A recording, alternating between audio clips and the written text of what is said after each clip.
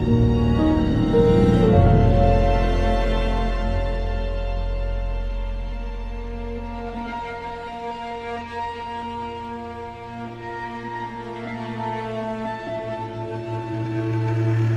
to Glass Onion Minute, the movie by minute podcast where we break down the sequel to Knives Out, 1 minute of screen time at a time. I am your host, Paul Francis Sullivan. By all means, call me Sully. And my guest host for this week is... I'm Andrew Lindy. That's right. And Andrew and I are going to be covering, in this particular episode, minute number 19, which starts with Birdie saying a word that I don't want to say because it will give us a mature rating on the podcast. And it ends with Leslie Odom Jr. saying that the question isn't, and we don't know what the question is. We just know what the question isn't at this point. But we're on a boat on this particular episode, and what a boat it is. And in this particular episode, we're going to see a little more character development through framing and through dissolving. We start, the first shot we have of this particular minute is the tableau of the six on the gangplank to the boat. And, Birdie seems so happy to see Ms. Brand waiting there, but she says, "Holy S," as a moment to say this is what she's really thinking, that she's going to be insincere, like, nice to see you. And, but apparently says what everyone else is thinking, which is, I can't believe what is happening here. And Peg still hasn't put the vape pen back in her mouth. She's still aghast. And we see, and then we go back to Benoit, which is an interesting cut back to him, because they're all looking at Janelle Monáe right now. But when they cut back to Benoit, he's perfectly in focus. The entire background isn't. So once again, this is a little bit of Rian Johnson telling us, I don't want you to be looking at her. Everyone else is looking at her, but we're looking at him looking at them. We're seeing the wheels turning in this particular sequence. And of course, when you rewatch a Knives Out movie, you're going to know that things aren't always what they seem to be. Spoiler alert, that should not be a spoiler, that things aren't always what they seem to be in a freaking Knives Out movie. But we see that the background's out of focus, that we're basically saying, okay, he's connecting that this event happening behind me means a lot to this group. And seeing at this particular moment in the film, he is the audience surrogate. We're all trying to figure out, why are they all reacting to her arrival like this? Mm-hmm. Yeah, I remember being just so intrigued watching this for the first time. Is what is he looking for? He's trying to pick up on some clue, right? He's trying to read some body language. He's trying to see who's reacting in what way. And the mystery, the fun thing of this movie is that the mystery hasn't even revealed itself yet.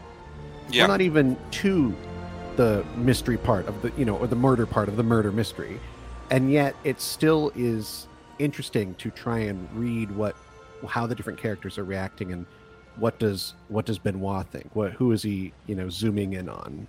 I could not help but notice a stir at her arrival. Yeah, there was a stir. She's not in your little gang. She is. And of course, it's interesting you say who's zooming in on, because the camera moves a little bit in on Benoit, not much, and then we dissolve. We're looking right at Daniel Craig's face because we paid admission, and the boat perfectly dissolves, almost like it's coming out of his nose. Perfectly dissolves, and we see it coming along. Is that the Aegean or the Mediterranean? Which sea are we looking at here? Oh, I'm not sure. Well, it's Greece, and the beautiful islands there. And of course, what I think is so nice about this shot is it must be like a drone, a helicopter. It must be flying a drone, yeah, over the boat, and they care enough to have the characters on the boat in the positions that we're about to see them in. Yeah. And I think that's something that a lot of movies, when they do a coverage shot like that, sometimes it's just, oh yeah, let's just get some coverage. This was we want to show you the positions of everyone before we go into the scene where they're going to actually be.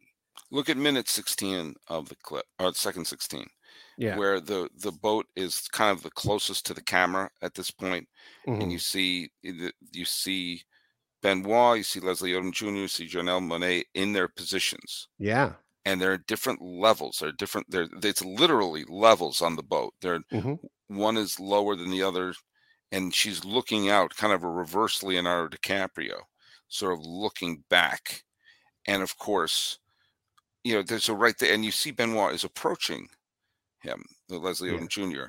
But then we cut to behind her head and the wake. She's not looking ahead. She's looking back. The wake of her, and that's sort of significant of like her arrival into the party or into the group has left a lot in her wake, and a lot of things have been left in the wake. You get the sense there's a lot left in the wake emotionally with her, and we start to hear more exposition.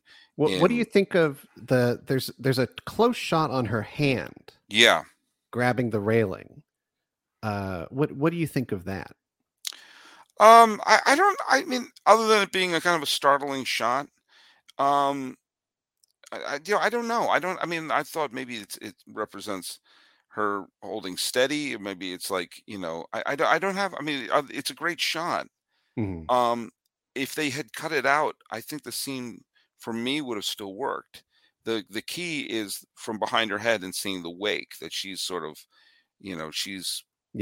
that they can't get, she won't be left behind. And so maybe that's a sense of her being, stable there. But it is an interesting cutaway. I do. I think it's interesting when actors get to, do something with their hands. It's kind of like another level of, actors can present a lot with their face, but it's also like the way that they hold something or pick something up, or just even having their hands at their side in their pockets. And I think it is a very personal choice to have her, like you said, holding steady. There is something that she is uneasy, and so she's holding on tightly. Yeah, absolutely. And her presence has become an uneasy arrival to for the lack of a better word, to the festivities. And so, it's maybe part of her saying, I'm going to hold steady amidst any potential, against the people who would have left me in the wake. Like, I don't trust these people. We learn in the exchange between Benoit and Lionel here that she was left in the wake, and there's so many great uses of movie references. Like they said, they social networked her, which is of course reference to what happened to Andrew Garfield's character in The Social Network, where he was one of the founders and was basically screwed out of his shares. Boy, talk about a film that's not as much fun to watch anymore. Is The Social Network. Man, the sequel to The Social Network is going to be dark. It's no longer about a quirky guy coming up with this invention to talk to your friends. Nope. It's a lot darker now. I think even at the time it was kind of like, as it was too close to the events that it was portraying, but it was kind of trying to be like a Citizen Kane of its time. And maybe it kind of succeeded in that weird way, where you see the darkness, you see, that things were not all good. Yeah, but I think they made him into more, they were trying to find some of the more lovable, scampish parts of him too. Yes, it didn't portray him as a hero, but it also was like, well, but he's a quirky guy and look at what he did, and as opposed to, what happened. But we're not talking about The Social Network. We're talking about this. There's going to be plenty of times to make references to megalomaniacal tech giants.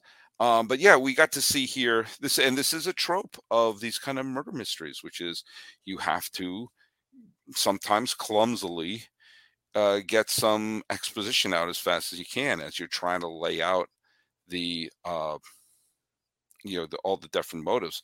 I don't think it will ever be. I mean, maybe it's tough to say it will never be, because who knows? Maybe Knives Out 3 will be really fantastic. But the way that it was done in the first one, of each one of them having their secret meeting with Christopher Plummer's character, Oh yeah. I think that was the greatest way of trying to say, oh man, they all want to kill him, don't they? And I do think. Do you think that in this minute, Blanc approaches Lionel here? Do you think he trusts Lionel the most out of the group? I think Lionel and Governor Claire seem to be the two, because he was closer to them on the pier. Mm-hmm. So they may have struck him as being more logical, or being more intellectually reliable, for the lack of a better term, than certainly Dave Bautista or Kate Hudson. And so, and he would say that her arrival created a stir, which is a great way of putting it.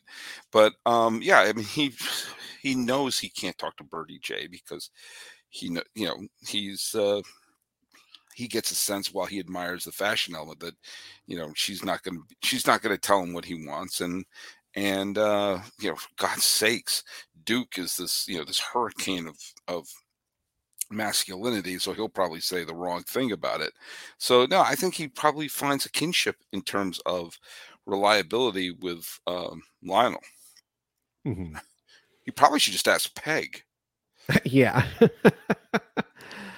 Maybe her, closeness to Birdie makes her unreliable. That's true. That's true. And then, of course, that he was part of this crew.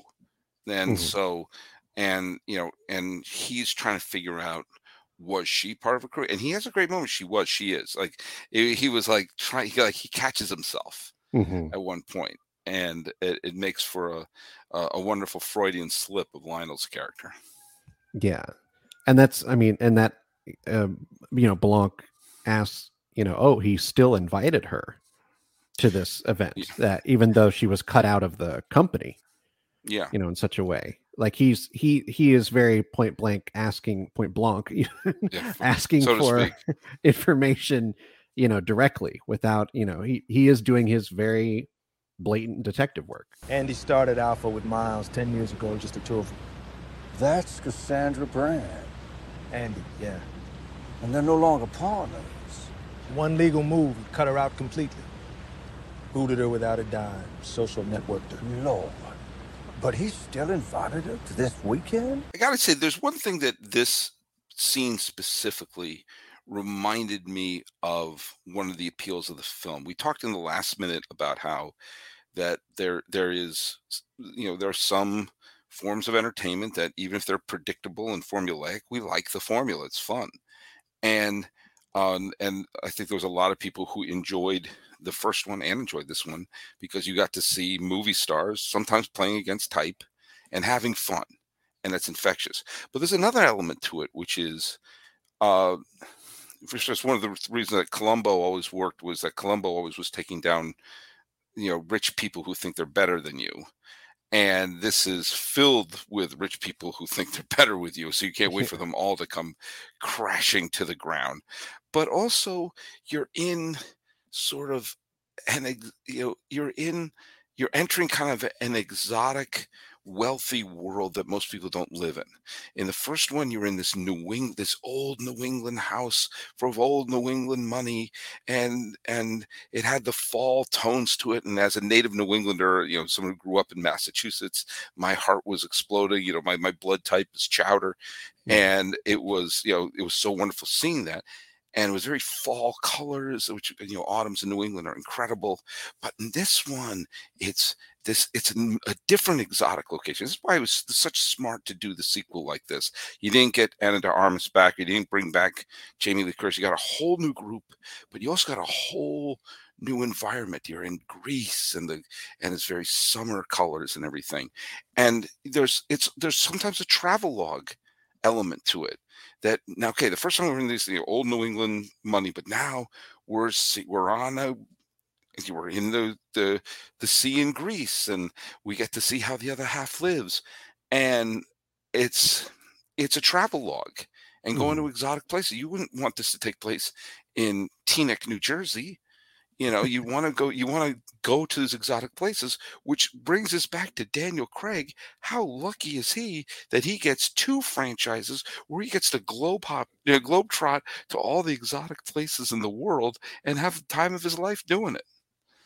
Yeah, I he across the Bond films, I don't even know how many countries he went to. He Oh, yeah. because So, they filmed, so much of it on location at different places, and he must have had so much fun. And now here he is in Greece, and who knows where, the next Knives Out at Benoit Blanc adventure will go. and I think he probably has more fun doing Benoit Blanc because his decision, which by the way, he gets all the credit for taking Bond seriously as an actor and finding the gravitas to it. And I just sometimes want to raise my hand and say, like, Timothy Dalton tried that Yeah. in Living Daylights, and I don't think anyone was ready for it because we just had, you know, 20 years of Connery and Moore, and who were roughly the same age, by the way. And Hmm. so when you had a younger guy and everyone was expecting to be Pierce Brosnan, and it turned out to be this guy, Timothy Dalton, who was taking it very seriously, I think people were like, "What's going on? This isn't Bond." But I actually think Living Daylights is one of the best Bond films ever. I think it's a fantastic. Yeah, I have to agree. Dalton is right beneath Daniel Craig on my list of top Bonds. I He's so I good. I did not like License to Kill because I thought it felt like it didn't feel like a Bond film. It felt like a revenge movie, and that's not what I want. Mm-hmm. I didn't. I think he's excellent in it. Hmm. I just the tone of the film to me, and I know some people are big fans of it, but the tone of that one to me, just I said, I don't feel like I'm watching a Bond film. Living Daylights, I thought this is. I really liked it when it came out, but now when you watch it in a vacuum and you see you don't see it as we were just what 4 years removed from Octopussy, for God's sakes, and the dreadful View to a Kill, which when you look back, it looked like Cocoon. Everyone was so old in that film, and that they really let's try to do something different. They made a damn spy movie, and John Rhys Davis is great in it, and the great Joe Don Baker is great in it, um, and when you look back at it now, you see that he was trying stuff back then that Daniel Craig got praised for later. Especially, I know this isn't Living Daylights moment, but we were talking about Daniel Craig, and there's a reason I'm bringing this up. Especially, there's that great scene when Timothy Dalton is threatening to kill John Rhys Davis, and John Rhys Hmm. Davis is basically saying, "I'm not the guy you want to kill." And it's a great James Bond scene, and of which had a edge to it that none of the Roger Moore films had, and few of the Connery films had, quite frankly. Hmm. And I think people weren't ready for Bond to be holding a gun, like clearly ready. I'm going to shoot you, like, and not say a quip. And now Daniel Craig does like, oh, he's a genius, he's a genius. But I also think it's probably playing Bond like that is probably exhausting. So Hmm. he seems to be having more fun playing Benoit Blanc, Did which is, Did you see Logan Lucky? oh, I loved Logan Lucky. Yeah, I his love, character in that it's almost like now it feels like him trying out for Benoit Blanc. Like it's yeah. it's truly like he's testing out the accent and the mannerism and the kind of playing a kind of a weird guy who gets into, these kinds of strange capers. So My Logan Lucky's a lot of fun. Logan Lucky was the first R-rated film I ever took my kids to see. Wow. And I loved there was someone who called it Ocean 711. Oh yeah. It's totally that. Yeah. But but again, that goes back to the appeal. The first one I think caught a lot of people off guard. And I think the appeal was everyone's having so much fun, and Daniel Craig is like complete opposite of Bond in this film. And when I first saw that they was doing a murder mystery and that Daniel Craig was essentially going to be playing the Hercule Poirot role, I thought he was going to play it like, a suave Englishman. Mhm. And then the first time I heard his voice, he's doing the Foghorn Leghorn thing. I'm like, my head exploded when I first heard.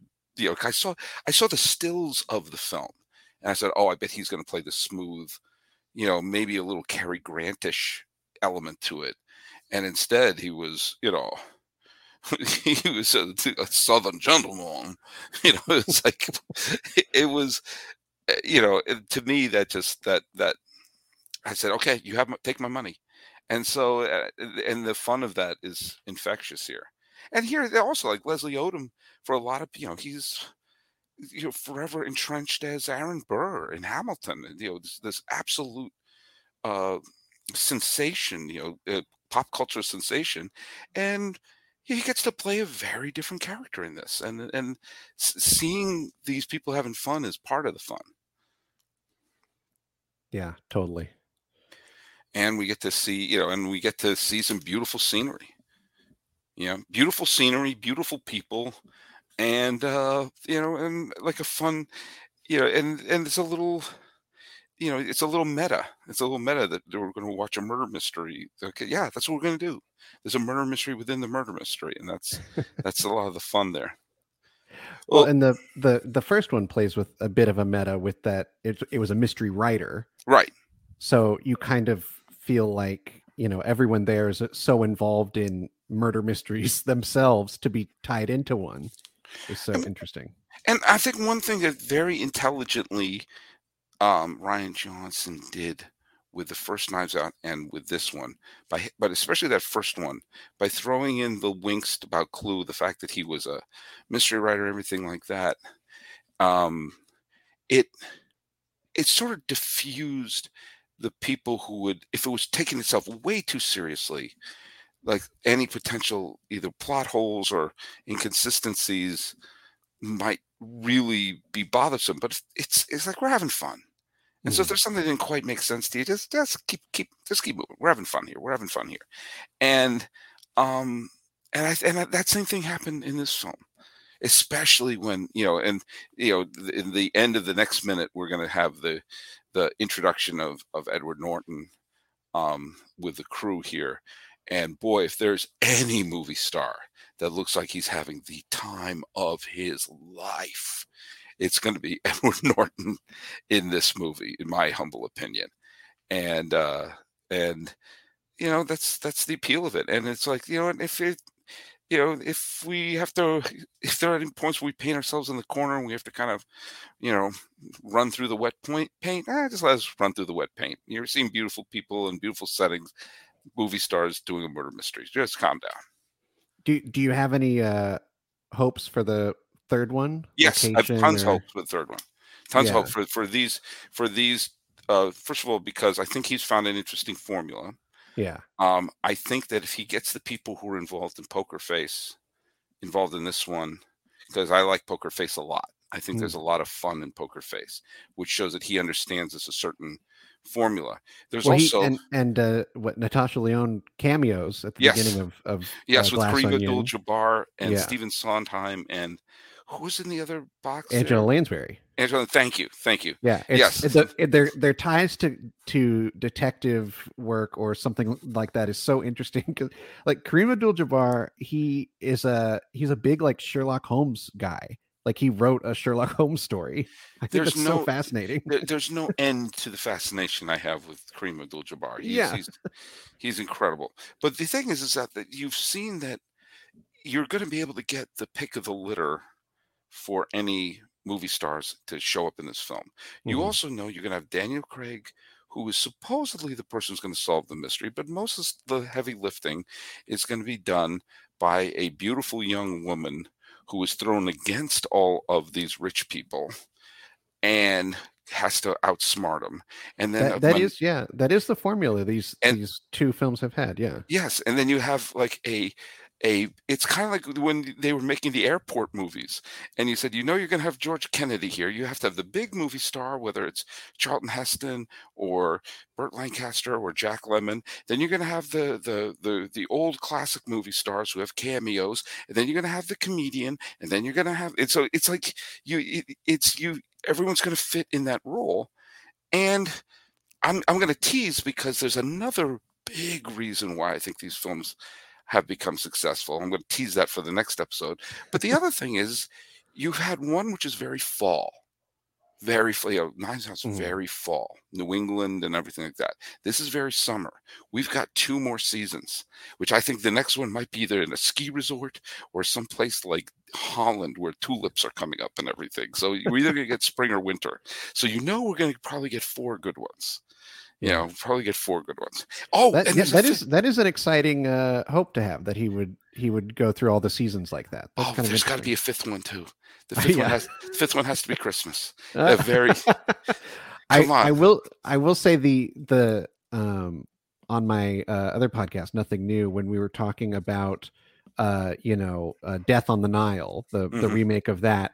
And they announced a 3rd one was in the works, and before anything had come out about it, I had hoped that the 3rd Kenneth Branagh Hercule Poirot film would have been a Christmas movie. I thought that would have been really funny because you don't really get a lot of Christmas detective type movies. Christmas movies follow like a very strict Santa formula, so to have a detective movie in set at Christmas and that's such an interesting concept. Go. All I demand is $1 million finder's fee. So there you go. Well, look, that's all I got to have on this particular. We got one more show that you and I are going to do. This has been a blast. Hey, Andrew Lynn, did you have anything else you want to talk about this particular minute? No, this has been a lot of fun. I'm looking forward to the next minute. All right, we'll tell you what, everyone. Thanks so much for listening. Follow us on Twitter at GlassOnionMin, all one word. Listen, rate, review, subscribe on podcatchers of your choice. And thanks so much for listening. Tomorrow's going to be our last show. I'm going to be hosting a couple later, but this last one, you and I are going to be doing this. So stay tuned for tomorrow's show. We'll be covering minute 20 of Glass Onion here at Glass Onion Minute.